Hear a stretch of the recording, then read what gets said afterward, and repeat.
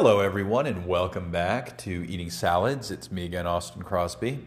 Today was wow, dude, a cleaning day. Was it spring cleaning? Maybe not. Was it pre-spring cleaning? Probably. We, at least the top two floors, we bisseled, which meant that we had to move pretty much all of the furniture and, roll up the rugs, move them to different places, etc. But in doing so, of course, we also cleaned pretty much every other surface in the room. We reorganized, moved some plants around and some different, for instance, and this is one of our biggest interior design recommendations and hacks, you could even say.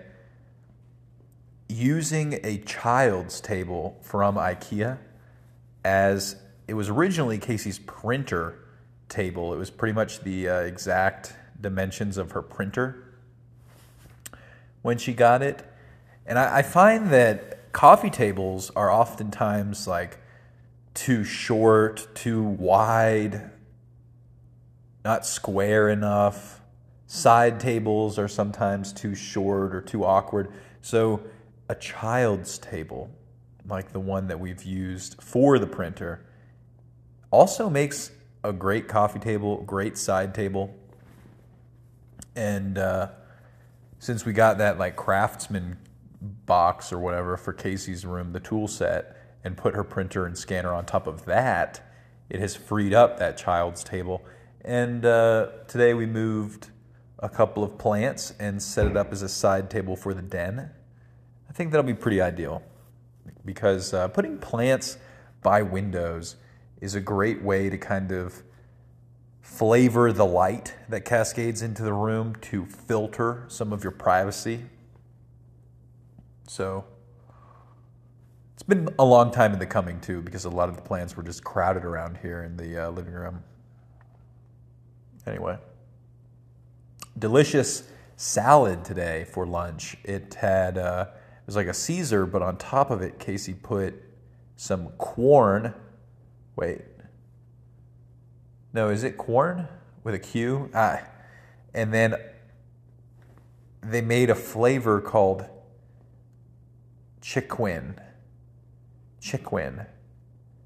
And it was like a boneless wing, but of course meatless. And very good. Very good. To top it off, dude, she just had, Casey had a craving for cheddar biscuits. And I think she's decided, she's writing down the recipe right now because they were very good. And she's decided that in the future, if ever the craving comes back, to just make them. And that I don't think it's something you'd ever buy after how easy it supposedly was to make. Which, who knows? I'm on the edge about that feeling, right, of whether or not to make it or buy it when it comes to bread and ice cream as well now. But they're actually kind of hard to make. It's a little tricky to make bread. It's a little bit of a pain to make ice cream. There's definitely a time and place to buy either of them. Beer is kind of hard to make, and you should, most of the time it's going to be way more worth it to just go buy beer than it is to make beer.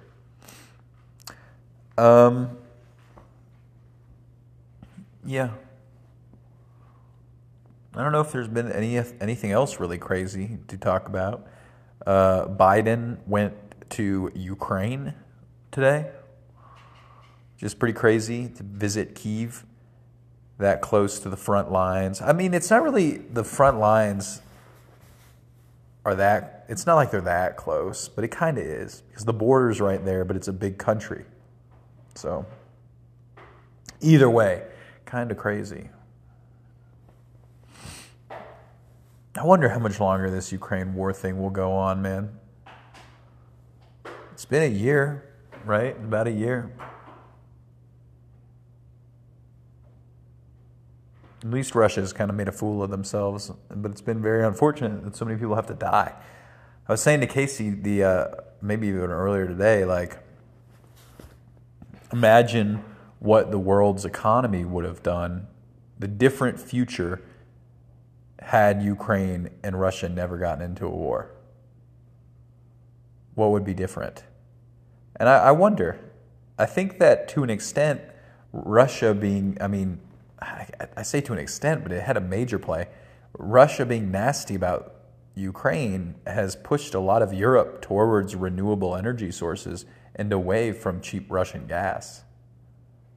The Nord Stream 2 or whatever it was called, that got bombed by somebody, who knows. That being destroyed is probably good for the world in the grand scheme of things. But I don't know. We'll have to see how things go. Anyway, hey, thank you very much. Come again tomorrow.